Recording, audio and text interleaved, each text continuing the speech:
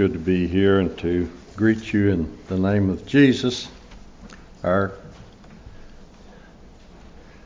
was about ready to say great high priest. You can add some bigger words if you want to, and you still won't fully get there.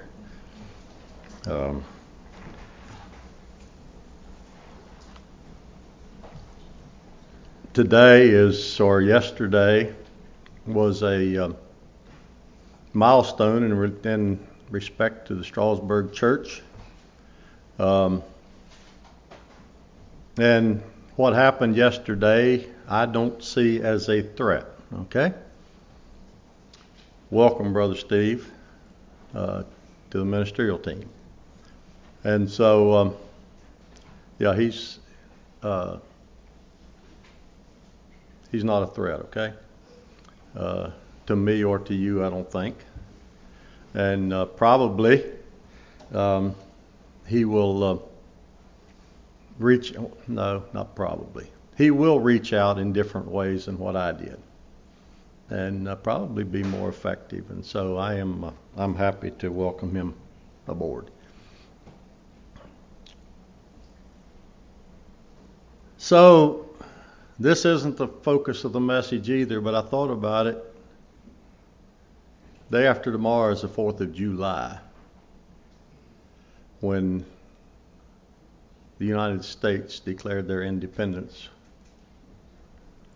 And I thought about us and where we are, and my mind went to this verse, and I'm going to read another one. I'm going to read a couple more besides it. The end of Romans 7 says this: O wretched man that I am, who shall deliver me from the body of this death? I thank God through Jesus Christ our Lord. So then, with the mind I myself serve the law of God, but with the flesh the law of sin. And these are the verses I wanted. There is therefore now no condemnation to them which are in Christ Jesus, who walk not after the flesh, but after the Spirit. For the law of the Spirit of life in Christ Jesus hath made me free from the law of sin and death. So this morning we can be free people because of what Christ did.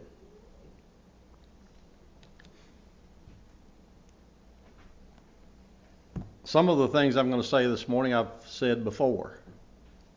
Some illustrations I'm going to use. At least some of you have heard them, some of you haven't. And I thought about that phrase that Nathan mentioned in the last song that we sang. Hear the speaking from the skies. You know, I've heard God speaking the last couple weeks from the skies. And so today, I'm going to focus more on the physical. You might say material, I don't know. But I want to look a little bit at the awesome power of God. And you could think of a lot of physical examples today.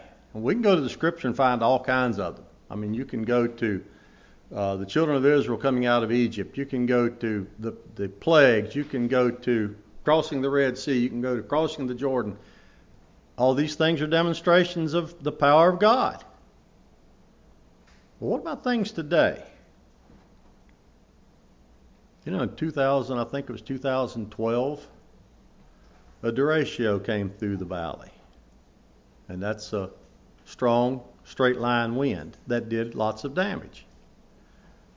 Well, I understand in the last week another one came through the Midwest and flattened corn that was like this, just laid it out flat. Grain bins gone. Demonstrations of the power of God. Now, some people would have other thoughts about why they happened. I'm just going to leave it with the power of God. Tsunamis, hurricanes, floods. It's a demonstration of God's power. We have things in life Some of you have heard me tell about crossing the border into Canada and back out with somebody that didn't have a passport or a birth certificate with him. That don't happen. Or usually don't, but it did that day or that trip. Because I've been into Canada numerous times, and going into Canada, it's usually not too much trouble. Coming out of Canada, they typically either make you get off of the bus or walk the aisle of the bus and get personal identification from each passenger. That time, they never left the front steps of the bus when we came back in. But I, to this day, think some others suffered some unfortunate situations because they pulled a vehicle in front of us around back before we got to the gate.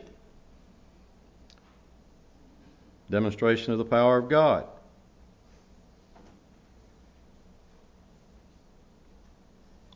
Many years ago, going north on Interstate 81, we got off of the interstate because it was closed down because of an accident. And in going through Carlisle, Pennsylvania at a very slow speed, we heard a noise in the van. I got out and walked beside the van when it was going real slow. We were going that slow that I could walk beside it. The lugs were loose on the wheels. I said wheels, okay? On 3 of them. And when I say loose, I mean loose enough that you could turn some of them with your fingers.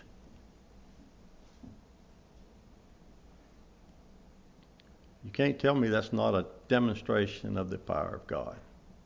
I mean, you can tell me that, but I will have a hard time believing you.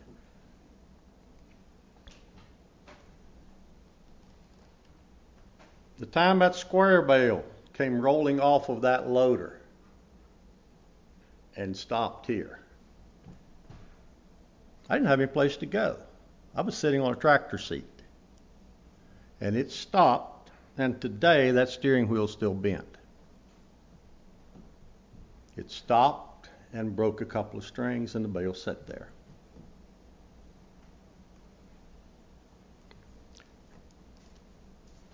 I have an article that came out of a newspaper 2 days ago, and the title is, "There Are No Accidents with God." Y'all believe that this morning? There are no accidents with God. As far as I know, this isn't a Mennonite man, okay? And I don't know anything about him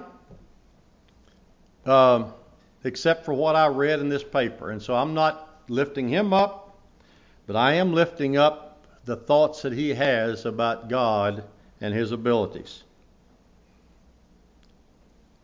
93-year-old man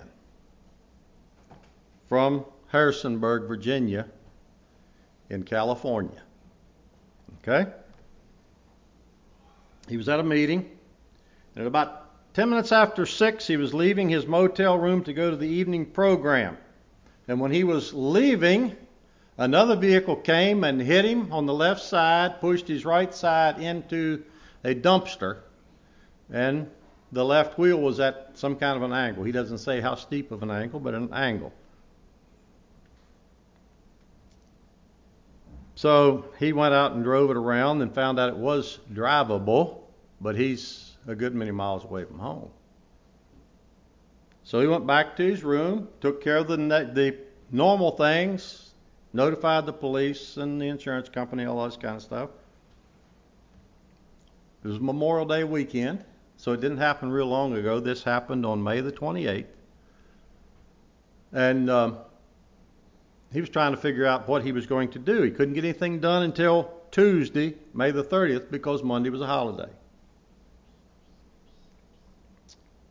As he sat there, he said 2 questions came to his mind. What was the lesson God was trying to teach me?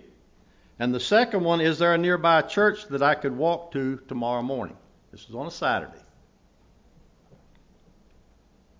So he said, I went online and looked up Bishop churches. He was in Bishop, California. I don't know where it is. and he found a church that was close enough that he could walk to the next morning. He got there 15 minutes early and shared his story with the pastor and said that I had 2 questions. The first was, what is the best body shop in town? It turned out that there was only one, and they did not think very highly of it. And the second question was to find a place that he could stay that was more affordable than the motel, somebody a room or something. And you go to church and find those kind of things out, see. Let me put in here, this is not about pastors doing all the work, okay? It's okay for you to reach out to people. It's good for you to reach out to people. It's good for you to meet their needs. And you'll see a little bit of that here. He goes on, he says, I didn't get either question answered. It seemed that God had other plans. I was using common sense to try to solve my problem. It turned out that I did not even know the question I should ask. Do you ever feel that way? You pray to God and feel like you don't get an answer to your question, but you get another answer, and it wasn't even the answer to the question. You didn't know what question to ask. So he was at this small church, and he says about 35 people were there. Right after the service started, 2 men walked in and sat down across on the other side of the small sanctuary. An older one, and he started singing vigorously. And the younger one was more passive.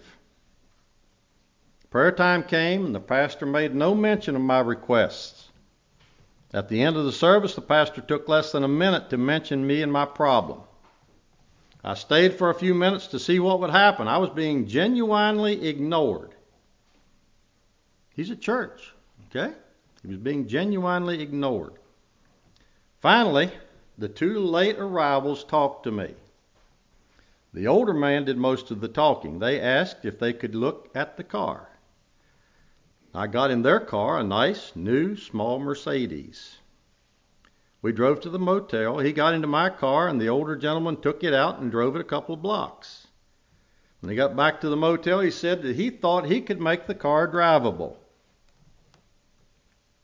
The older man, he was tall and light complexioned. He said, I was surprised to find out that he and his family had come from Havana, Cuba, when he was about 5 years old. He'd lived in California most of his life and retired from the California Department of Transportation. He'd spent most of his life as supervisor in the maintenance in this rural section of California. He is now 58 and is spending most of his time as an independent missionary in the Philippines. His goal is to wind up all his affairs and reside permanently in the Philippines. The younger man looked like a Mexican, but he was in fact an American. His mother had come from Mexico, and his mother actually cleaned at the motel he was staying at. This man worked with computers in Southern California and was doing very well. He wanted his mother to quit cleaning these motel rooms, and he wanted to take care of her. But she kept on working because she didn't want to sit at home and watch television all day long. And she wanted to socialize with her friends. They were shocked when I, a 93-year-old man, responded to them in Spanish. I told them a little of my work in Venezuela and Central America as a missionary. I think the fact that I had been a missionary and spoke Spanish helped us to bond together. I prayed before we ate in Spanish, the first time I prayed in Spanish in over 50 years.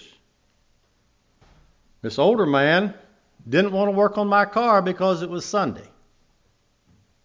When's the last time you found one of those? You know, us Mennonites, we would say, well, the ox is in the ditch, we'll go get it out, right? This man said, I don't want to work on your car on Sunday. 9 o'clock Monday morning, he showed up in his beat-up, dirty Toyota pickup truck. In this truck, he had every imaginable tool you could think of. He got out his jack, and it was a big jack, one with wheels on it the mechanics use in their shops. He had a torch to heat up the bent rod to straighten the wheel. He worked for over 2 hours on the car, lying on the pavement most of the time. When he finished, we went out for a test drive. He actually got it up to 90 miles an hour to see how it handled. When we came back, he assured me the car would take me across the country back to Virginia. I was not as certain. Nevertheless, I set out about noon and headed east and arrived home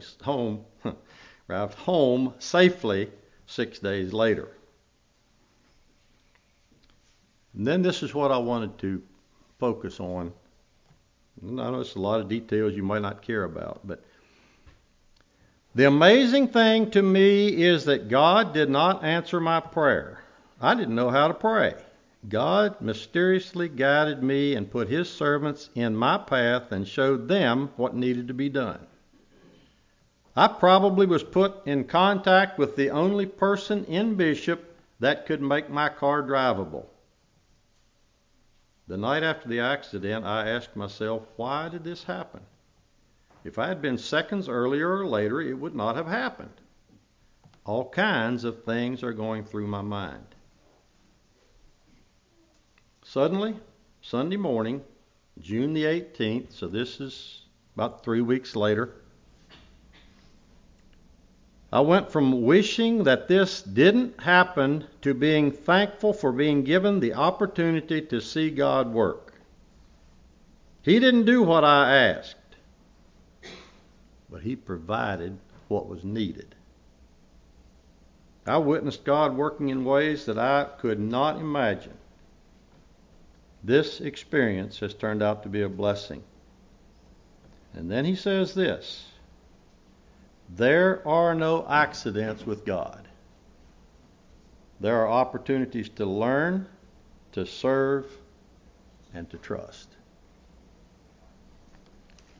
I don't know the man, but it taught me some things. We heard this morning that things that happen teach other people some things too.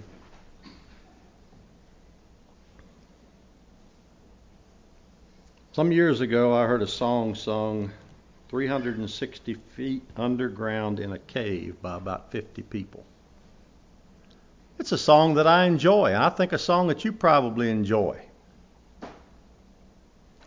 But this song, in its infancy, divided churches.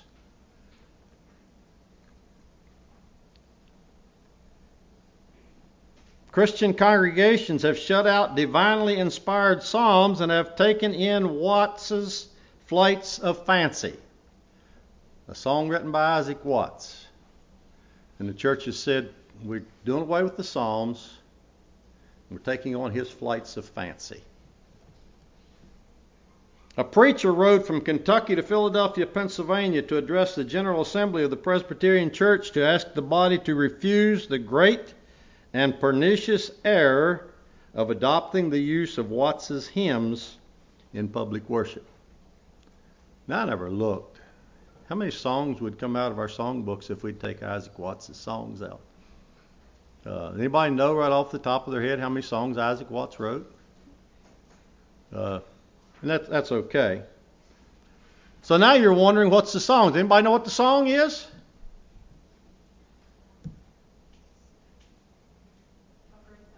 Well, no, I think that was written by Thomas Chisholm, maybe. That's okay. It's close. The song is, I sing the mighty power of God that made the mountains rise, that spread the flowing seas abroad and built the lofty skies. I sing the wisdom that ordained the sun to rule the day. The moon shines full at his command, and all the stars obey. I'm going to stop there just a little bit. So, I don't get as thrilled about going out and looking up at the sky at night as what some people do.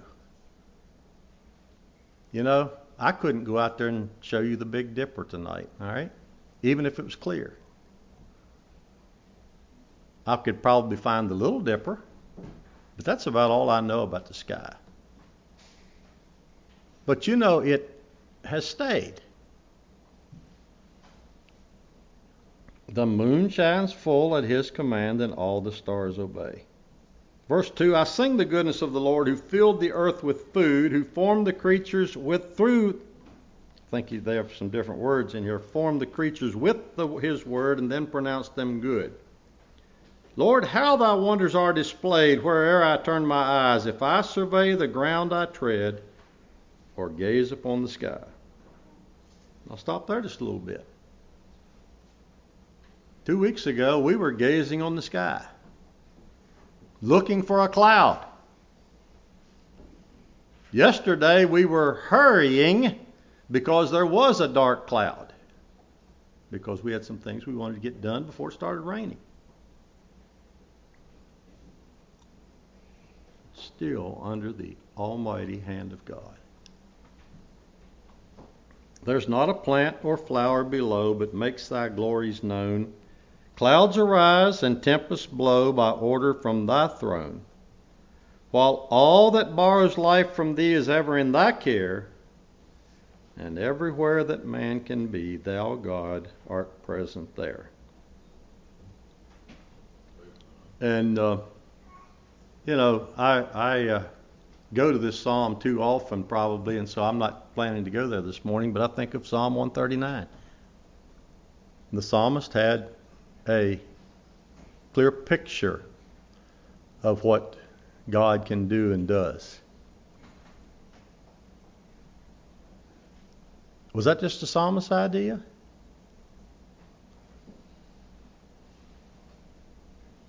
Sean or Cedric, is that just a psalmist's idea? And I'll tell you why I'm asking you all this in a little bit. Y'all probably might already know. Was Psalm 139 just a psalmist's idea? All right, Sean, you're shaking your head. You think back to Wednesday night. What did we talk about Wednesday night? And that's okay. I'm putting them on the... Go ahead. Okay. Holy men of God spake as they were moved by the Holy Ghost. We were looking at the Word Wednesday night in our instruction class. And I don't want you all to answer this one. No, I don't want John to answer this one. So I read the section out of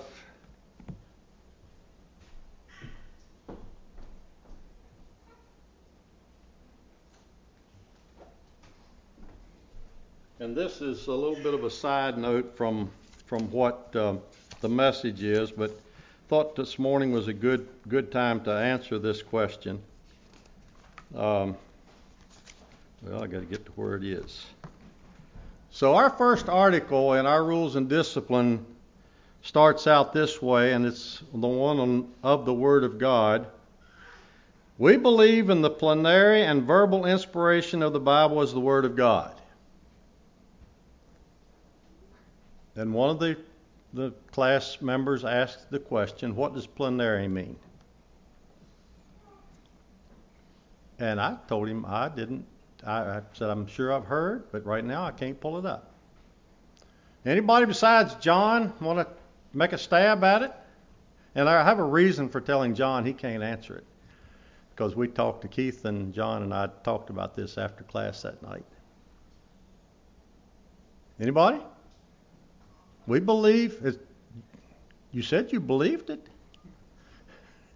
We believe in the plenary, I guess I'm saying it right, and verbal inspiration of the word of the Bible as the Word of God.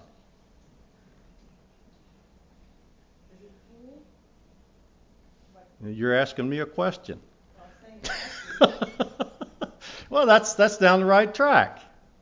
It's the complete and verbal inspiration of the Word comes from God. So, whichever one of you all asked that question, there's your answer, okay?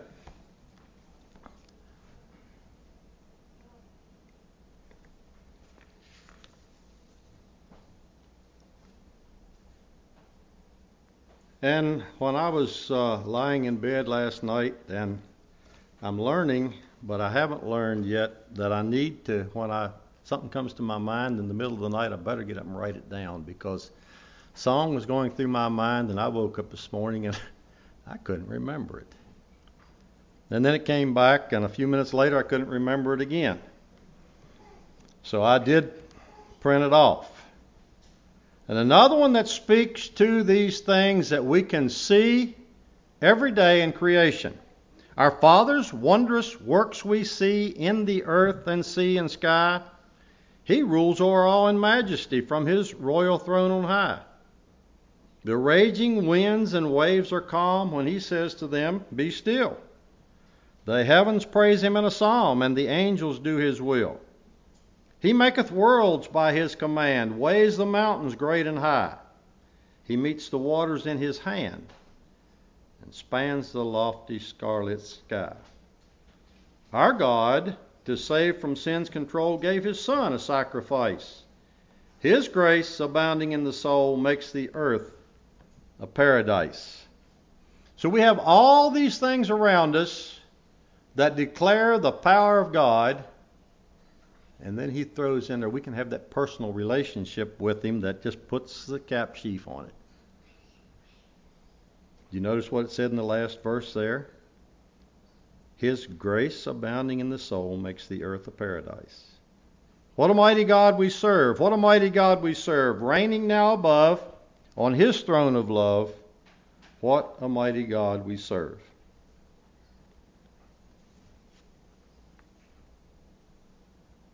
I've been impressed with sunrises. Not so much the glow in the sky or the sunsets. Yes, those impress me.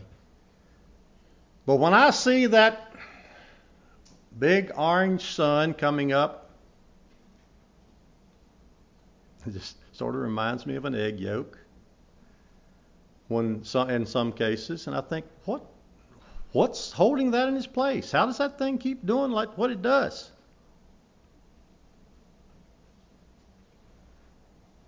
Because it follows the command of God. And then I think, we're on something stable. We're on land. We're not attached to anything either. The land isn't attached to anything either. And it just keeps on going.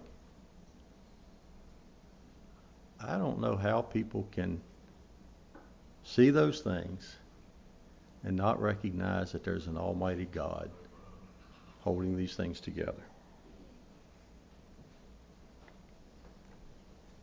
Astronauts go into space, or even to the moon, and they come back most of the time. What would happen if magnetic north would somehow move a couple degrees? It would affect a lot of things. How far would you have missed it, John, if y'all were coming back from Indiana and the compass was off 3 degrees? It seems very inconsequential, but it's the farther you get from the starting point, the farther apart you get.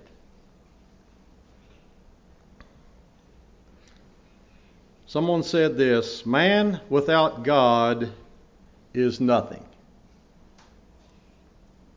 God without man is still God. We face situations we may face situations beyond our resources or reserves. But you're not going to face anything that's beyond the resources of God. Nothing is too big for God to accomplish, and nothing is too small for him to use in accomplishing it.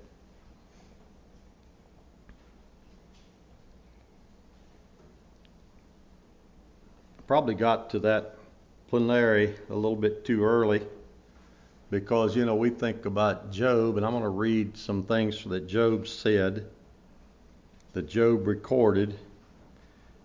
And we think that Job was a pretty wise man, right? But when I look at what the New Testament says, Job was being carried along by the Spirit of God when he wrote down what he wrote. God gave Job some tremendous insight. And if you want to, you can turn to Job 26. There was a couple of verses in here that struck me. In fact, the one was pointed out to me a good many years ago by Raymond Shank. Raymond Shank and I think or thought a good bit alike in some areas.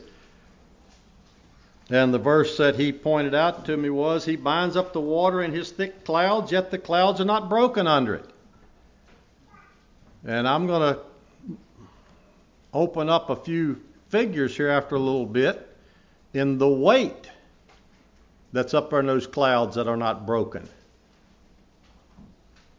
That's verse 8. I want to start reading at verse 5 of Job 26. The dead tremble, those under the waters and those inhabiting them.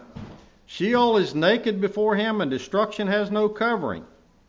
He stretches out the north over empty space. He hangs the earth on nothing. He binds up the water in his thick clouds, yet the clouds are not broken under it. He covers the face of his throne and spreads his cloud over it. He drew a circular horizon on the face of the waters at the boundary of light and darkness. The pillars of heaven tremble and are astonished at his rebuke. He stirs up the sea with his power, and by his understanding he breaks up the storm. By his spirit he adorns the heavens. His hand pierced the fleeing serpent. Indeed, these are the mere edges of his ways. Just a little glimpse of who Almighty God is. These are the mere edges of his ways, and how shall a whisper we hear of, and how small a whisper we hear of him. But the thunder of his power, who can understand?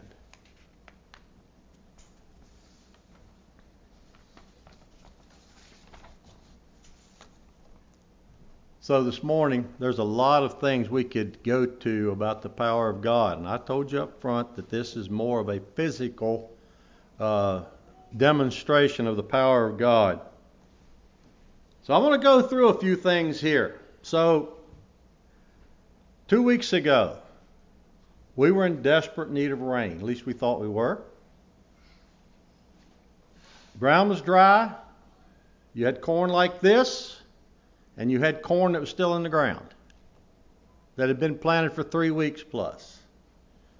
I went out and dug up some kernels, and in a space I dug up 4 kernels. 2 of them had little sprouts on it that were shriveling up, and 2 of them looked like the day we took them out of the bag. We didn't know what to expect.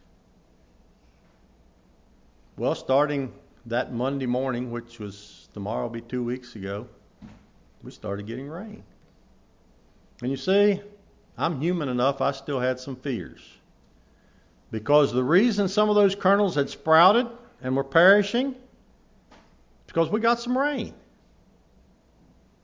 About 1/10 and a half. Enough to reach some of them and make them swell up and sprout, but not enough to make them grow. And it didn't reach those others, so they were still dry and okay. So I was just rejoicing when I heard we had 0.8 of an inch of rain, because I felt like that was enough to make some things grow. Well, it rained. And it rained. And it rained. And it rained. And yeah, I'm hoping Nathan gets some more rain too. And I haven't prayed for it to stop, okay? We're somewhere past 8 inches of rain in the last 2 weeks at Mount Solon, Virginia. Now in that first week, we got about 5 inches. Somebody just up toward the mountain from us, and it's less than a mile, got over 8 inches. We even got an inch of rain last evening. Down the road at Sangerville, which is about 3 miles, they got 2 inches. We've been blessed with rain. But when I look at what Job wrote about God binding the water in that thick cloud and it doesn't burst under its weight, I don't understand that. I mean, yesterday it rained pretty hard and ran some, but most of that rain didn't run very far because it was spread out over a good period of time. So, Raymond told me one time about how much rain or water it took to put an inch of rain on Rockingham County.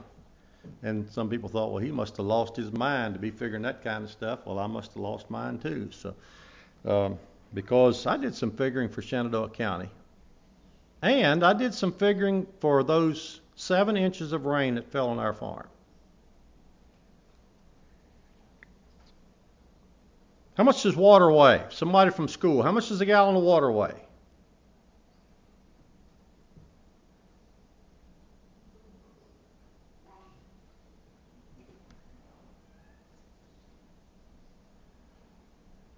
Okay. What I came across was 8.34 gallons, 8.34 pounds per gallon of water. So you put 1 inch of water on 1 acre of ground, it takes 27,154 gallons for 1 inch of rain on 1 acre. That's 226,000 pounds if you're figuring that way. On 1 acre. Shenandoah County is 512 square miles or 327,680 acres.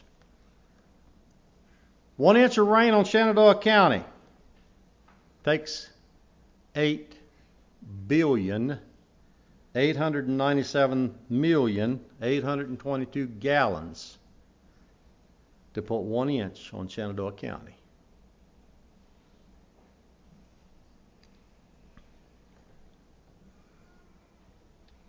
So you take a truck that can haul 6,000 gallons, and they probably can haul a little more than that, but I just used it for these figures, which is 50,000 pounds of water.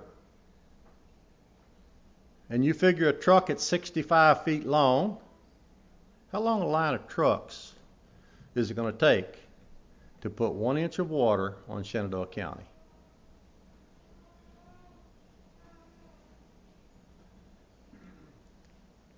If my figures are right, it's going to be a line of trucks 18,256 feet long. God can put that inch of rain on Shenandoah County in one afternoon.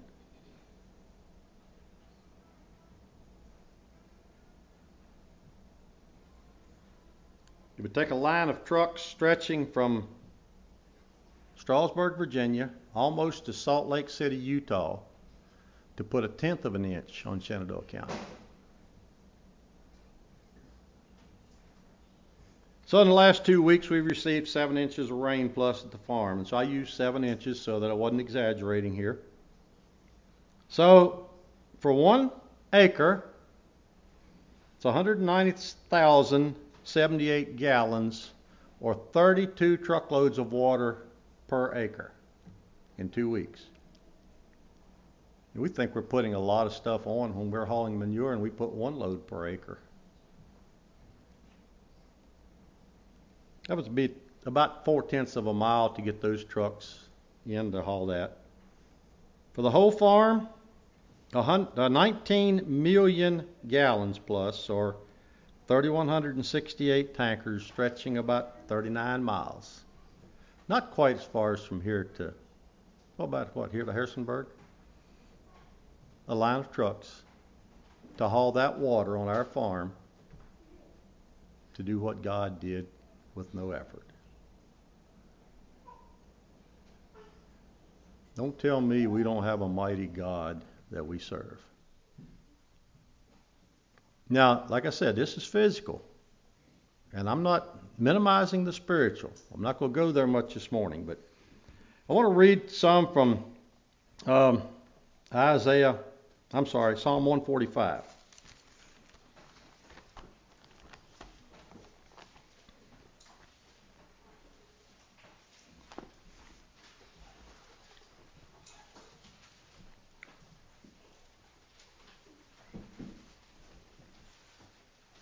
I want to start at verse 3. And it says this: Great is the Lord and greatly to be praised, and his greatness is unsearchable. One generation shall praise thy works to another, and shall declare thy mighty acts. I will speak of the glorious honor of thy majesty, and of thy wondrous works. Excuse me. And men shall speak of the might of thy terrible acts, and I will declare thy greatness. They shall abundantly utter the memory of thy goodness, of thy great goodness, and shall sing of thy righteousness. The Lord is gracious and full of compassion, slow to anger, and of great mercy. The Lord is good to all, and his tender mercies are over all his works. All thy works shall praise thee, O Lord, and thy saints shall bless thee. They shall speak of the glory of thy kingdom, and talk of thy power, to make known to the sons of men his mighty acts, and the glorious majesty of his kingdom. Thy kingdom is an everlasting kingdom, and thy dominion endureth throughout all generations. The Lord, let's stop there and drop down to Psalm 146. Praise ye the Lord, praise the Lord, O my soul. While I live, I will praise the Lord. I will sing praises unto my God while I have my being. Put not your trust in princes, nor in the Son of Man, in whom there is no help. And that Son of Man, there's not talking about our Lord, okay? Verse 4, his breath goeth forth, he returneth to his earth. In that very day his thoughts perish. Happy is he that hath the God of Jacob for his help, whose hope is in the Lord his God, which made heaven and earth, the sea, and all that therein is, which keepeth truth forever, which executeth judgment for the oppressed, which giveth food to the hungry. The Lord looseth the prisoners. The Lord openeth the eyes of the blind. The Lord raiseth them that are bowed down. The Lord loveth the righteous. The Lord preserveth the stranger. The Lord relieveth the fatherless and widow. But the way of the wicked he turneth upside down. The Lord shall reign forever, even thy God, O Zion, unto all generations. Praise ye the Lord. I want to turn now to Ephesians chapter 3.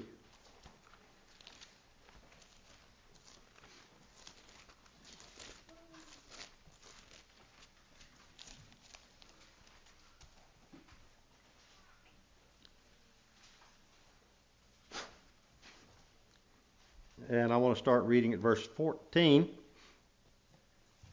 And I won't go back and read the earlier things to get the context here. I probably should, but I won't.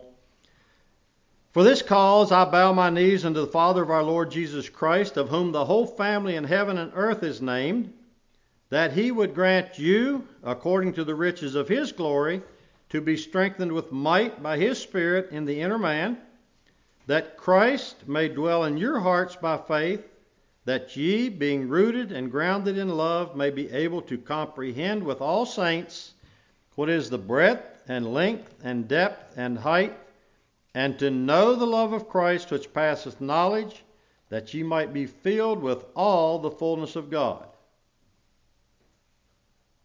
Do you know God yet? He wants us to comprehend who he is. But I can tell you, you won't get to the end of it until you get to glory. Verse 20, now unto him that is able to do exceeding abundantly above all that we ask or think, according to the power that worketh in us, unto him be glory in the church by Christ Jesus throughout all ages, world without end. Amen. And I probably should stop there, but I have one phrase here at my notes after that, and I probably should have put it before. The only limits to God's power are the limits that we put on God's power. Let me have a song, please.